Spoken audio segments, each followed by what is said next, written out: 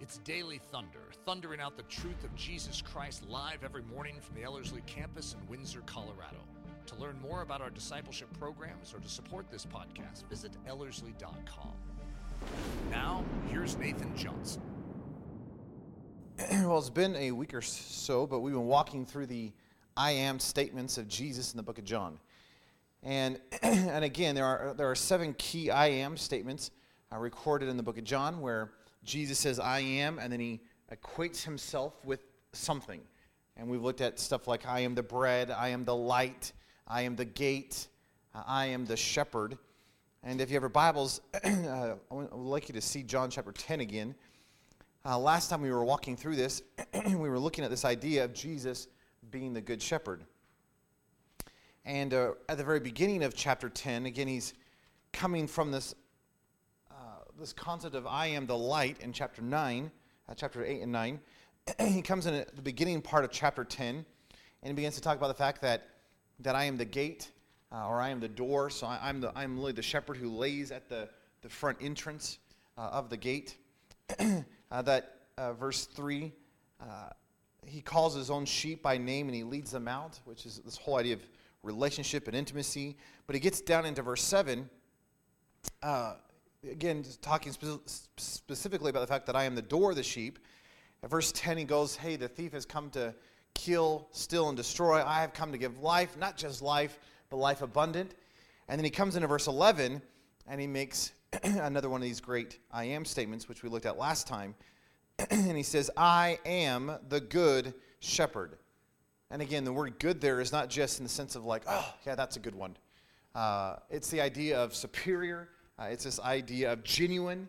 It's this idea of completeness, that he's above all other shepherds, that he is the genuine article, that he is competent in being able to do the work of shepherding itself. And as he walks down there, he continues and he says, hey, the good shepherd lays down his life for the sheep. And then he contrasts that with a hired hand. But look down at John 10:14. He says again, I am the good shepherd. I know my sheep, and I am known by my own, even as the Father knows me, so I know the Father, and I lay down my life for the sheep. And again, Jesus is saying, do you recognize that I am the good shepherd? In fact, I know my sheep. And we talked about the fact that it uses the word gnosko, which is this whole idea of knowing something but through experience or relationship or intimacy. In other words, the shepherd, the good shepherd, doesn't just know about the sheep. He doesn't just say, well, yeah, that one's Bob and that one's Susie and that one's Bertha, right?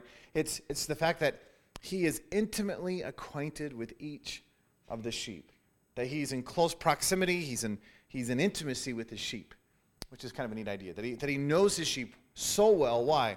Because he's spending time with the sheep, which I think is just a beautiful picture. In light of all that, I thought it could be fun to kind of turn over and just spend a session this morning looking at Psalm 23. And obviously there's probably no psalm in Scripture that's been written more about or sung more about or declared more than Psalm 23. So obviously you know the psalm. In fact, it's traditionally used in funerals, which is humorous at one level when you actually look at what it actually is saying.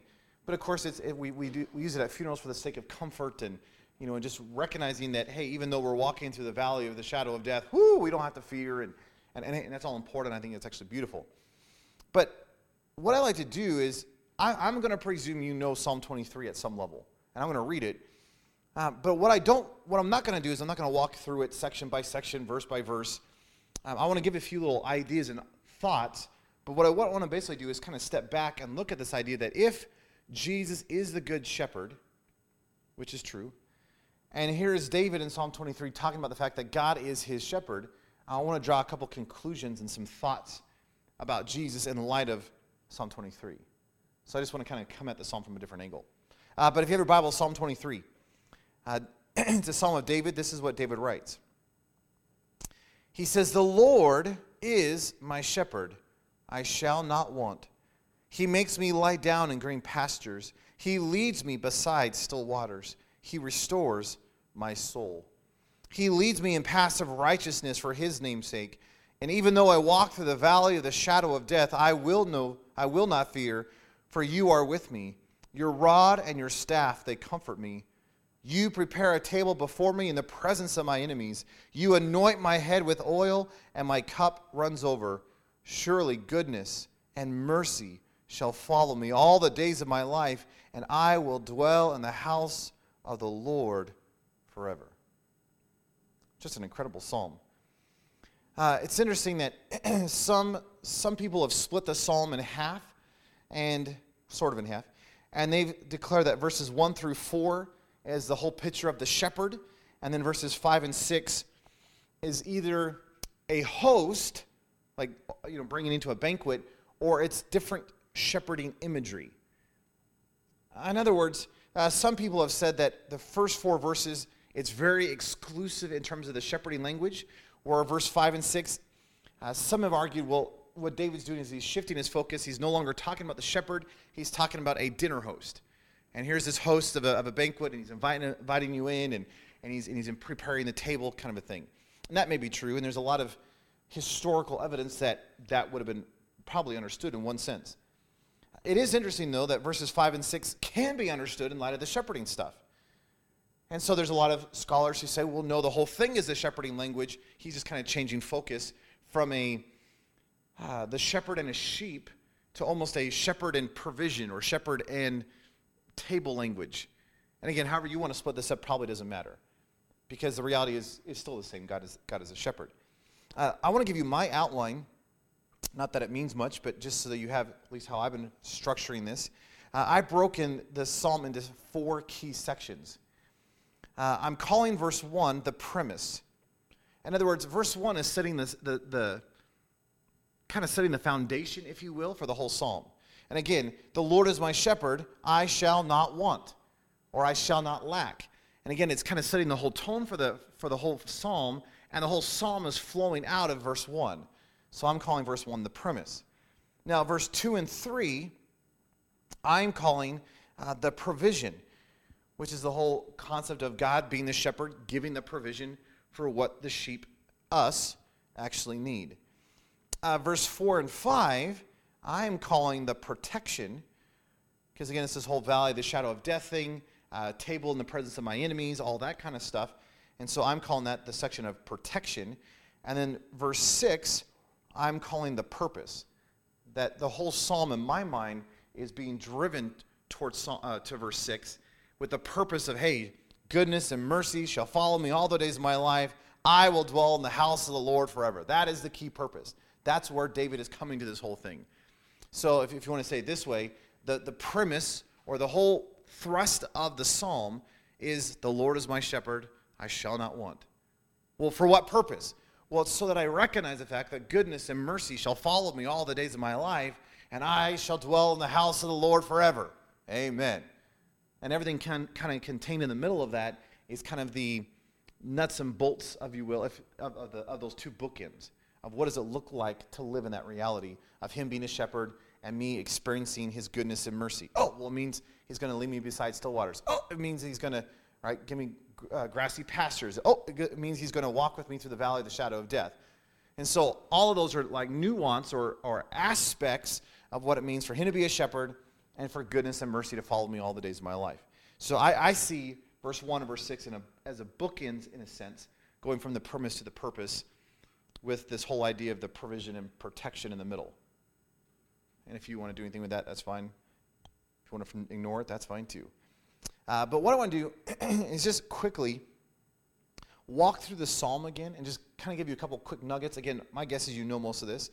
But then I want to stand back and give you 4 kind of conclusions based on this psalm. Verse 1 again says, the Lord is my shepherd.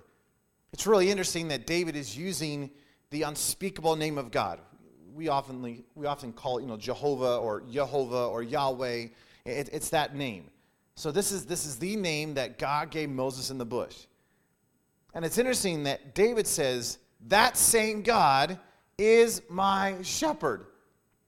Now it's really interesting. The word my shepherd is actually a verb in the Hebrew. And so the way you would actually translate it is, the Lord is shepherding me. It's actually a participle. But the Lord is shepherding me. And it's interesting, and we've looked at the Lord concept before, but when you look at this idea of the name Yahweh, or the I am statement that God gives Moses, it has this idea of activity, that there's this active thing going on. And again, it's speaking of his unchanging nature, that he was, he is, and he always will be. So we know that what David's saying is, hey, he was, he is, he always will be a shepherd. But the idea in the passage is that it's not just he was, he is, and always will be a shepherd. It's that he is actively shepherding me. So it's not that someday in the past, yeah, he shepherded me. It's not, well, maybe one day in the future he's shepherding me. The idea in the passage is, hey, the Lord, the God of the universe, is actively shepherding me. And it's an action, that he's in the process of being the shepherd. Which means I don't have to say, God, would you be my shepherd? This isn't, hey, Lord, I really need some direction. This is, do you know what God's doing right this very moment? In the middle of all your crisis, in the middle of all of your craziness, in the middle of your family, in the middle of your finances, in the middle of your virus, whatever it is that you may be dealing with. Do you know what God's actively doing right this very moment? He's shepherding us. Do you know how awesome that is? Just that one concept to me is amazing. That he is actively shepherding his people. That he's not just on retirement. He's not taking a day off. He's not just hiring this out to somebody else. He's not saying, whoo, I'm beat. I'm going to take a nap. Good luck, sheep. That's not what he's actively shepherding us at this very moment. In fact, I think we actually have a greater confidence than even David could, because we have more history to look back on and say, yes, God has proven himself faithful through the ages, that he is actively shepherding. I mean, David just had a little bit of history. I mean, he had a lot, but he had, compared to us, I mean, we have 3,000 years on David. And so, hey, we have 3,000 more years of looking back at human history saying, wow, isn't it neat how God is actively shepherding his people? Now, he goes on to verse 1. Again, he's laying a foundation here. And he says, I shall not want. Or some translations say, I shall not lack. Which I actually really like that language. It has this idea that everything that I need is going to be provided. Now, that doesn't mean everything I want is going to be provided. That doesn't mean I'm going to live in comfort. This does not mean I get a new house. This does not mean I won't get sick. This doesn't mean I won't. So are you getting this? So, hey, we're going to face challenges. In fact, David in the passage talks about challenges. So this is not a removal of challenge. This is not about a removal of problem. This is not about a removal of a virus. This is not about a removal of, right? It's not about that. It's in the middle of all that, I'm going to have what I need. And again, I love that 2 Peter 1:3 passage where everything that we need for life and for godliness is found in Jesus. That we don't need to look anywhere else. Why? Because everything, you do not lack what you need. That he is actively providing all that you need for life and for godliness, which is an exciting idea. So I shall not lack. Now again, you got to go back, and we talked about this last time in the John 10 passage, but when you look at the job description of a shepherd, the job description of a shepherd really is three key things. One, a shepherd is there to give provision for the sheep. And in fact, you see it in the passage, right? He's leading the sheep toward these grassy knolls. He's leading them toward the still waters. He's actually the one who's going to help provide what they actually need to survive. Do you know that that's what God's doing this very moment? That he is the God of provision. That he is giving all that we need. Now, that doesn't mean you won't be hungry. That doesn't mean you won't face suffering. That doesn't mean you won't face hardship and challenge. In fact, God loves you facing challenge because it forces you to trust him as the shepherd. And he leverages the challenges. I mean, read Romans 8:28 again. He leverages the challenge. It's not that he's causing everything, but he's leveraging all that you're facing so that you would experience a greater reality of him, and he is working all things according to his purpose. It's not that he is causing destruction and rape and murder, and see, he's not an author of sin. So it's not that he is causing destruction. He's not causing sin, but he will use everything that comes into your life for his purpose and his plan. And he's going to why? Because he has an agenda. He's going to shepherd you. Hey, sheep break their legs. So it's not a removal of breaking the legs. It's that when you break your leg, you have a shepherd, which is encouraging. So a shepherd is there for provision. A shepherd is there for protection. Right? So here's this wolf or here's this lion who's running in to grab one of the flock. And the shepherd, what does the shepherd do? The shepherd stands in the way and protects. He's actually an intercessor. Right? He's really going to give his life for the sheep. And so, of course, he has a staff, right? A lot of times he'd have a sling and a stone, and he will go after the enemy. So the shepherd is going to protect. And, of course, the Psalms are just full of that language, that he is our high tower, that he is our protection, that he is our refuge, that he is... Why? Because that's part of his active shepherding, that he's going to protect. And it's not just provision, it's not just the protection, but a shepherd gives direction. And again, the reason he has the shepherd's crook is so that he can lightly tap the backsides of the sheep. Come on, little sheep, right? You're going way too far this direction. So hey, let's bring you into alignment and let's walk down the path that I have for you. And so, isn't it an amazing thought that as a shepherd, even bad shepherds give provision, protection, and direction to the sheep? But Jesus says, I'm not a bad shepherd. I am the superior. I am the genuine. I am the competent shepherd. So what is he doing? He is actively shepherding us, which means he's giving provision, protection, and direction. Now, that may not be how you want it, but he is doing that. And again, a lot of times the sheep are on the backside of the desert. And so, hey, they get hungry. But hey, they can trust their shepherd, that the shepherd knows where the little grassy sections are, and that, hey, may take some time, but we're getting over to the grassy section. And hey, I'm really thirsty. So we're not talking about instantaneous stuff here. We're not saying, name it and claim it and nab it and grab it, kind of. We're not saying that's how God's shepherding. We're saying God is a loving shepherd. And so he's actively shepherding us. And he's going to use the challenges and use the hardships. Why? To drive us into a greater position of trust and dependence upon him as the shepherd. And isn't it awesome that there's this idea that I will not lack? Now, here's what I think is amazing. It just kind of dawned on me last night. This idea of I shall not lack, you realize he doesn't actually specify what that is in one sense. He just says, I'm not going to lack. But what's interesting as you get into verses 2 down to verse 6 is he actually begins to describe the areas of which he is lacking and in which God, as a shepherd, is providing for the lack. Does that make any sense? So he's like, hey, I'm not going to lack. And then he begins to kind of give a miniature list of some of these things. For example, verse 2, he makes me lie down in green pastures. He leads me beside still waters. Oh, because of that, I'm not lacking. Verse 3, he restores my soul. He leads me in paths of righteousness. Oh, because of that, I'm not lacking. Verse 4, even though I walk through the valley of the shadow of death, I will fear no evil, for you are with me. Your rod and your staff, they comfort me. Oh, so that means I'm not going to lack. Verse 5, you prepare a table before me in the presence of my enemies. You anoint my head with oil. My cup runs over. Hey, surely goodness and mercy shall follow me. Hey, I don't lack. Are you getting this? So again, it's like verse 1 becomes this premise statement where, hey, the Lord is actively shepherding my life. And as such, hey, I am lacking nothing.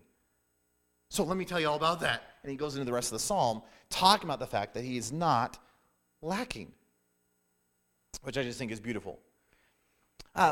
Here's another, and again, I'm not going to walk through each of the verses like this, but look at the end of verse 2. It says, he leads me beside still waters. And we know that sheep, they for them to drink water, they can't have running water. They have to have still water because I guess somehow the water gets up in their nose and they can't breathe, and that's important. So when a shepherd's going to lead sheep to water, they have to lead them beside still, quiet waters. But that word, it's interesting. The word leads, he leads me beside the still, quiet waters.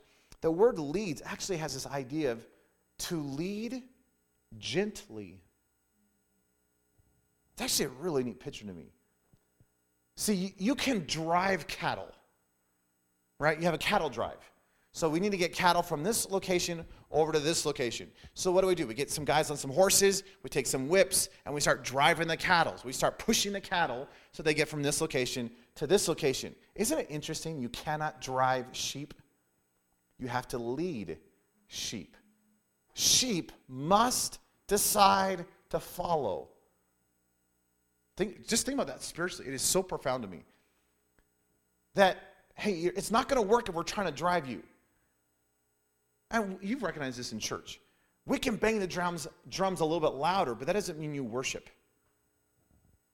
Hey, we can have a pizza night so that we can go out and evangelize, but that doesn't mean you're actually going to evangelize. See, we cannot drive you. You must decide to follow. You must be led. And isn't it neat that the idea in the passage is that he is gently leading me? And the whole idea, again, it goes back into John 10:27, that my sheep hear my voice and they follow. That somehow the whole idea of the shepherd and the sheep, and again, I think this is such brilliant language for our spiritual lives, is that here is the shepherd who is actively shepherding me. He's not driving me. He is leading me, which means I must hear his voice, and as a sheep, I must choose to follow him and his voice. Now, if I go off stray, yes, he's going to discipline me. And he does have a wonderful rod of correction. Praise the Lord. However, I get to choose whether or not I'm going to follow. I just think that's a neat thought. Again, at the end of verse 3, he leads me he leads me in paths of righteousness for his name's sake. Isn't it interesting that David recognizes this is not for David? This is not for the sake of the sheep. This is for him and for his purpose and for his glory and his reputation, which I think is beautiful. Verse 4, it's interesting that in verse 4, the whole paradigm shifts. In verse 1, 2, and 3, David is looking at God and saying, oh, he's my shepherd. He's doing this. He's doing this. He's doing this. But verse 4, there's this dramatic shift, and he says, hey, even though I walk through these shadowy places, where as a sheep it should cause fear in my life, I don't have to fear. Why? He no longer starts talking about the shepherd. In verse 4, he starts talking to the shepherd. And it's interesting, in verse 4, he says, hey, even though I walk through the valley of the shadow of death, I will fear no evil. Why? For you are with me. So why is it that we can really walk in this life through any shadowy places without fear? Oh, we have his presence. In fact, we even have it better than David did. Because you recognize that what we have in this new covenant is the fact that we actually have God. He's not just with us, he lives inside of us. So how much more should we not fear?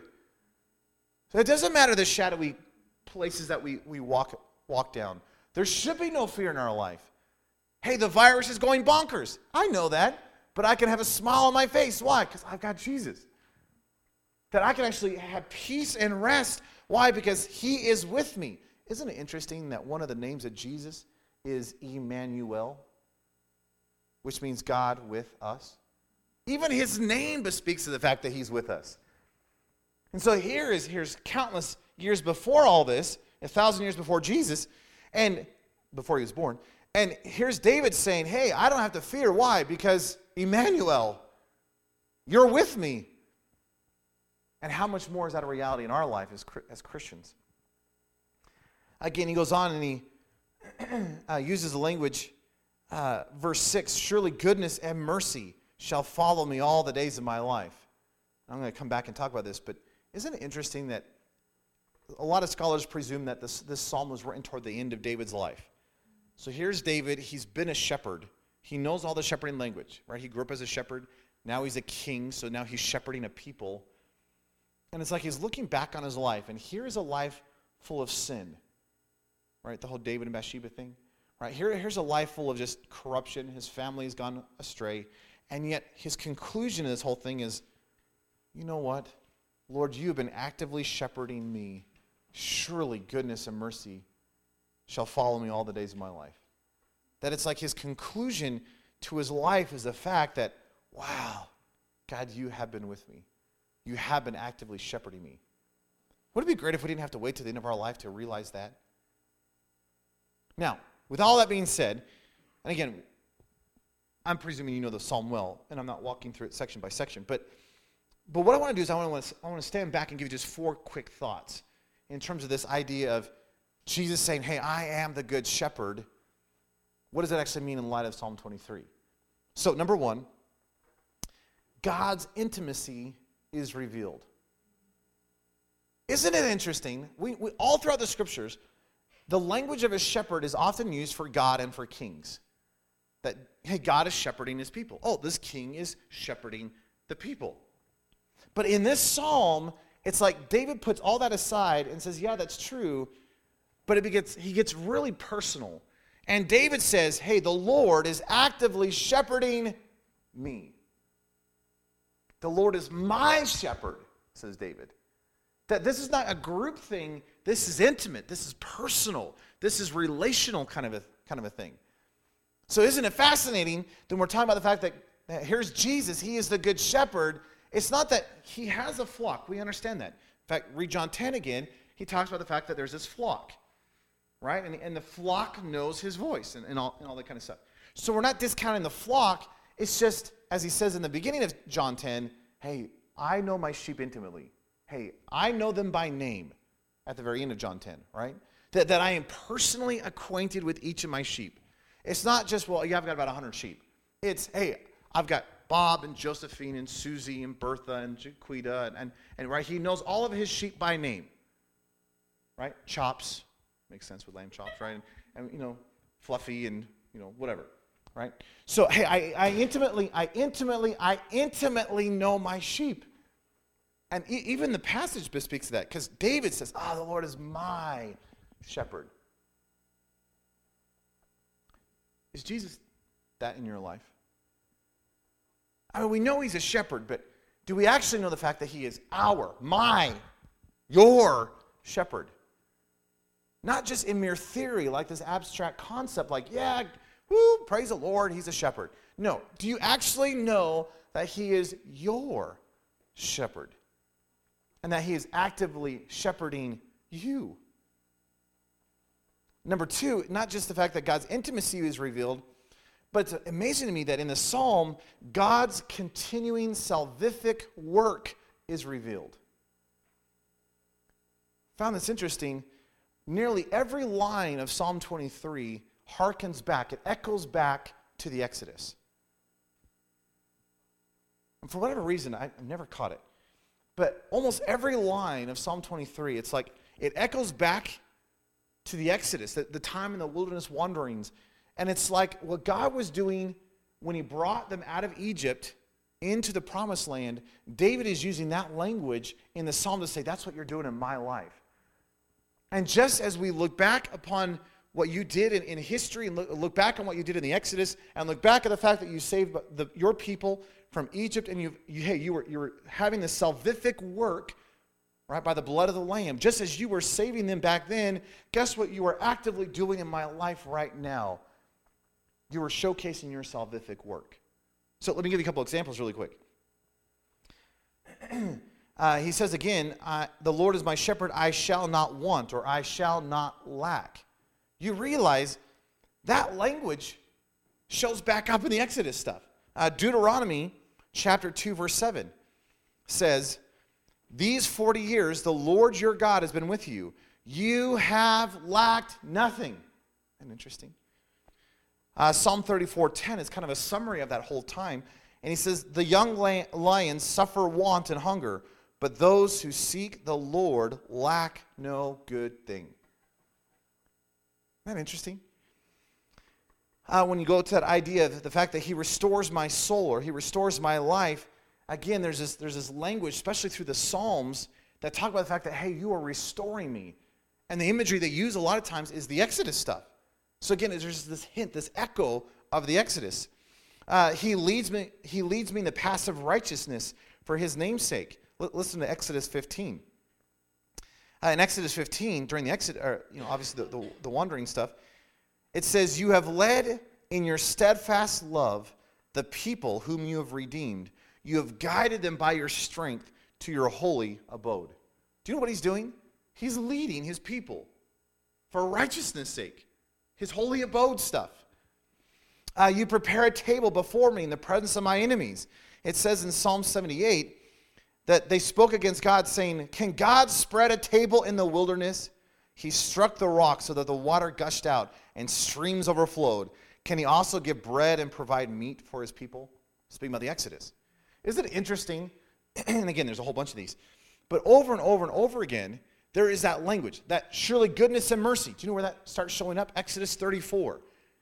That his loving kindness endures forever. That he's willing to show his loving kindness for thousands of generations. There's these echoes from the Exodus all over Psalm 23. And it's like David is hearkening back saying, wow, hey, do you remember how God led us and shepherded us in the wilderness? Do you see how his salvific work as he brought us out of Egypt by the blood of the Lamb? Did you see how that is working back then? He's doing that now, and he's continuing his salvific work in my life. Now again, how much more can we say that, having 3,000 more years of seeing God's salvific work? Primarily with the Good Shepherd, Jesus. All right, which is the climax of his whole salvific work, which is what everything points to. So I love this idea that the psalm not only bespeaks of the intimacy, the relationship that we get with the shepherd, but it also bespeaks of this idea of his continuing salvific work in those he is shepherding. Number 3, God's character is revealed. This to me is profound. We've walked through this countless times with his names, but a name isn't just a name, right? A name is symbolic of reputation, character, nature, attribute, that kind of a thing. Isn't it interesting that as you walk through the psalm, God has like a name for every single line? Now, we know that he's a shepherd, so hey, we get that one.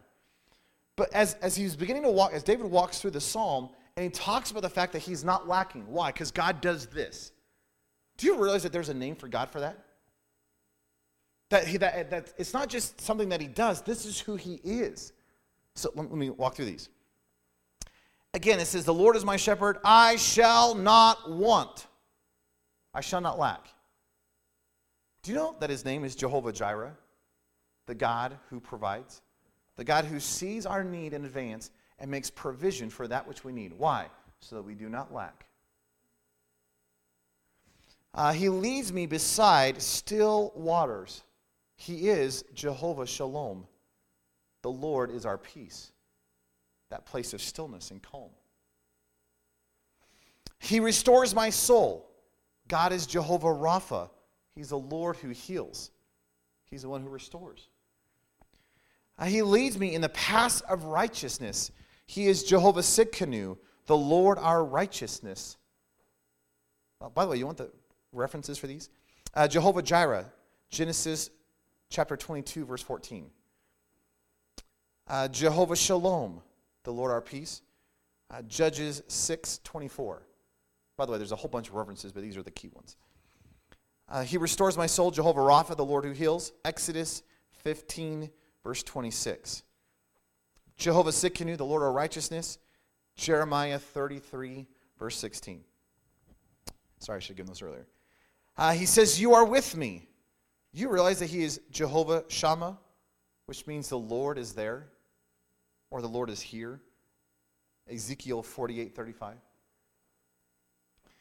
He says that you will prepare a table before me in the presence of my enemies. He is Jehovah Nisi, which means the Lord is our banner.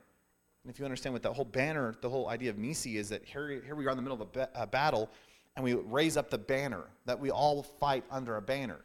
So here we are in the midst of the presence of our enemies, and yet we're standing under his banner. It's that idea. But Exodus 17:15. You anoint my head with oil. He's Jehovah Mekadishkim, the Lord who sanctifies. Leviticus 28. Isn't it interesting that it's like as you walk through the psalm, every single line, David says, I shall not lack. Why? Because God is willing to lead me beside still waters. And God says, yeah, that's who I am. I'm Jehovah Shalom. I'm the God of peace. And though some of these names come come up after David, isn't it interesting? It's like Psalm 23 just becomes a highlight of God's character. That if God is the shepherd and he's actively shepherding us and he provides all that we need so we do not lack, God says that's not just something I do for you, that's just who I am in my character, in my nature, that I'm exposing who I am. So here's David crying out saying, God, you're all that I need and you're providing all that I need. And God goes, yep, that's who I am. That this is my very nature. That I am the God of peace. That I am the one who's there. I am your banner. I am your righteousness. I am the one who sanctifies you. Isn't that beautiful? I just think that's amazing. And lastly, and again, there's probably more than this, but just for this morning. But lastly, God's purpose is revealed. Again, if you look at verse 6, David says, surely goodness and mercy shall follow me all the days of my life, and I will dwell in the house of the Lord forever, which is the whole point and the redemptive purpose of this thing. In fact, it's interesting that word surely can also be translated only. Only goodness and mercy shall follow me. And again, here's David, scholars presume at the end of his life, and he's looking back. And of course, he sees the sin with Bathsheba, and he sees all this, the tragedy with his family. But isn't it interesting? It's like this is David's personal Romans 8:28. It's like he's looking back upon his life and says, God, even though my life hasn't been perfect, you know what?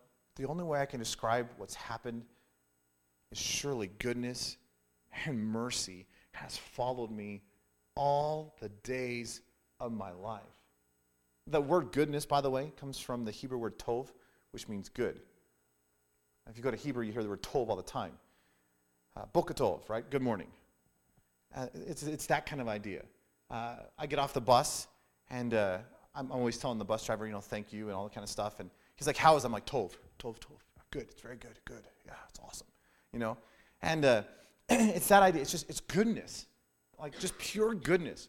But here's I love this. The word mercy in my translation is the Hebrew word hesed, which hands down has become my favorite Hebrew word, and it's trying to push out gnosko as my all-time favorite Bible word. But hesed, it is hard to describe the word hesed. There's like 80 legitimate ways you can translate the word hesed.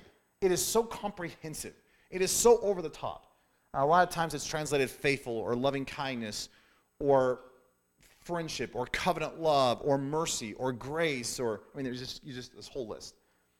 And what's neat is the best translation I've heard, maybe not the best, but the one I like the most is from the one whom we should expect nothing gives us everything. Do you know what God's doing? We deserve nothing from him. We should expect nothing from him. We deserve hell in eternity is what we should expect. So here's the one to whom we should expect nothing, and yet what has he done? He's given everything. That's this idea of hesed. And David's looking back upon his life and saying, God, I don't deserve it, but you have given me goodness and your hesed love. That you've really dumped forth this, you've given me all that I need. That you have given me this covenant loyalty, this faithfulness, this grace and mercy all the days of my life, and I don't deserve it, but wow, and it's going to continue to follow me all the days of my life. In fact, if you turn to Exodus 34, God says, I am a God of hesed. I'm a God of steadfast love, and I will show my steadfast love for thousands of generations. That this is not just something he has, this isn't just something that he does, this is who he is. That he is a God of hesed. And David begins to recognize that hey, here's a Lord who is actively shepherding me. And as such, do you realize that the only way I can describe my life is that, wow, goodness and mercy, goodness and hesed, goodness and faithfulness, goodness and grace, goodness and loving kindness will follow me all the days of my life. Because he just can't help himself. Isn't it neat that David goes on and says, and I will dwell in the house of the Lord forever? You realize that David didn't have the temple. There was a tabernacle. And kings were not permitted to live in a tabernacle or the temple. So somehow David is talking about something far beyond just, we're going to build a temple and I'm going to live there. It seems like he's talking about, God, I'm going to be right where you're at. Hey, God, I'm going to, where you are, that's my location. Why? Because you were my shepherd. By the way, Jesus says similar things to that. Right? In John 14. In my Father's house there are many rooms, right? Many dwelling places. And I'm going to go and prepare a place for you so that where I am, you might be also. It's like David has seen a glimpse of this, saying, oh, I'm going to dwell in the house of the Lord forever. I'm going to live right where he's at. Hey, goodness and mercy is following me, and where am I going to end up? Right where he is. Why? Because he is my shepherd, and he is actively shepherding me. Do you recognize that he's the good shepherd? Isn't it neat that in the old days, the shepherd raised the sheep so that the sheep could be the sacrifice for the shepherd? Right? The priestly shepherds. They were raising the sheep. Why? So that the sheep could be sent down to the temple, so the sheep could be sacrificed. Why? For the sins of the people. So the shepherd raised the sheep so that the sheep could sacrifice themselves for the shepherd. But with Jesus, something has shifted. Because the shepherd has now given his life as a sacrifice for the sheep. That's beautiful. He is our good shepherd. So when Jesus stands up and says, I am the good shepherd, I know my sheep and my sheep know me, is that true in your life? Do you recognize him as the good shepherd? Do you realize that he is actively shepherding you? Do you realize that he wants relationship and intimacy? Do you recognize that his salvific work is to be revealed in your life? Do you realize that his character in this whole idea of Psalm 23 is being exposed and expounded? And it all comes to a climax in Jesus because he is our righteousness. He is the one who sanctifies us. He is the Prince of Peace. He is our banner. And isn't it neat that his purpose for your life is that you would experience his goodness and mercy?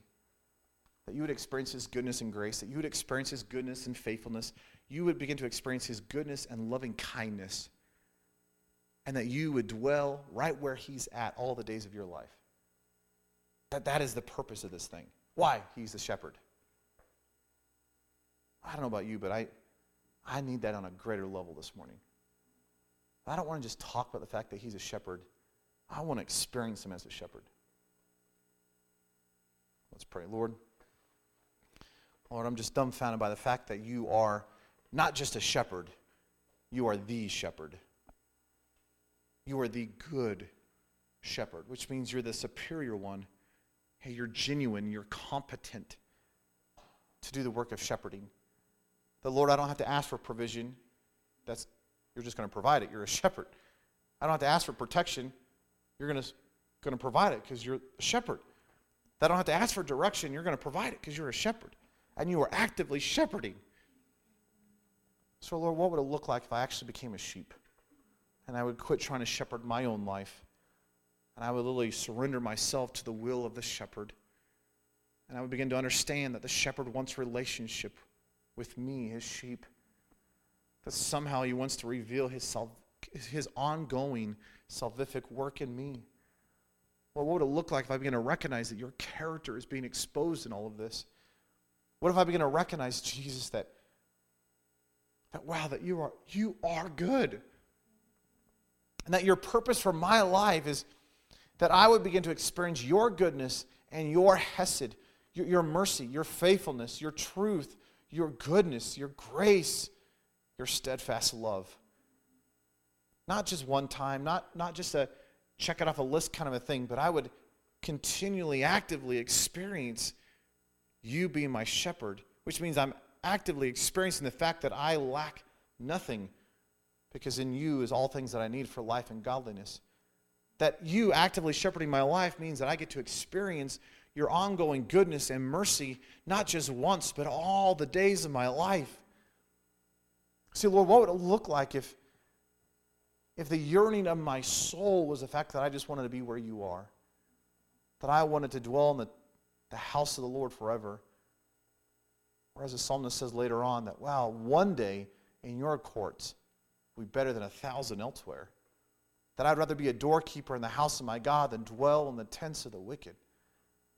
that the very worst that heaven has, I mean, the trash heaps of heaven, is still far better than the best the world has to offer.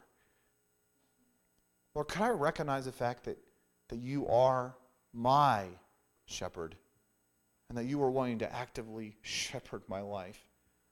And Lord, it doesn't matter what I'm going through. It doesn't matter the shadow places. It doesn't matter the place where everyone else is in fear. I can have no fear because you are with me. In fact, you are living inside of me through the indwelling of the Holy Spirit. Lord, I don't know about anybody else, but I need that. Lord, I don't want to walk into the rest of this day with some sort of an arrogance thinking that I can shepherd my own life. Lord, I want to just admit that I can't, that I need you. And Lord, I want to walk in obedience. Lord, thank you that you don't drive me, that you lead me, that you gently lead me. And yes, your crook is so wonderful, and your staff that will just prod me at times. But Lord, I choose to follow. I want to be led. Lord, we do thank you that you truly are all that we need for life and for godliness. Lord, we celebrate you. We love you. We thank you. We freshly declare that your goodness and mercy are new every morning. Great is your faithfulness. Love you, Jesus. We do give you the praise and the glory. In your precious, powerful name we pray. Amen. Daily Thunder is a listener-supported production of Ellerslie Discipleship Training. At Ellerslie, we are laboring to rouse the Church of Jesus Christ out of its lethargy and build brave-hearted Christians for such a time as this. Daily Thunder is delivered live and streamed daily weekdays at 8:15 a.m. and weekends at 9:15 a.m. Join us at live.ellerslie.com. We invite you to visit us at the beautiful Ellerslie campus in Windsor, Colorado for a day, a week, or an entire season of gospel-centered spiritual training. Learn more at ellerslie.com. Thanks for listening.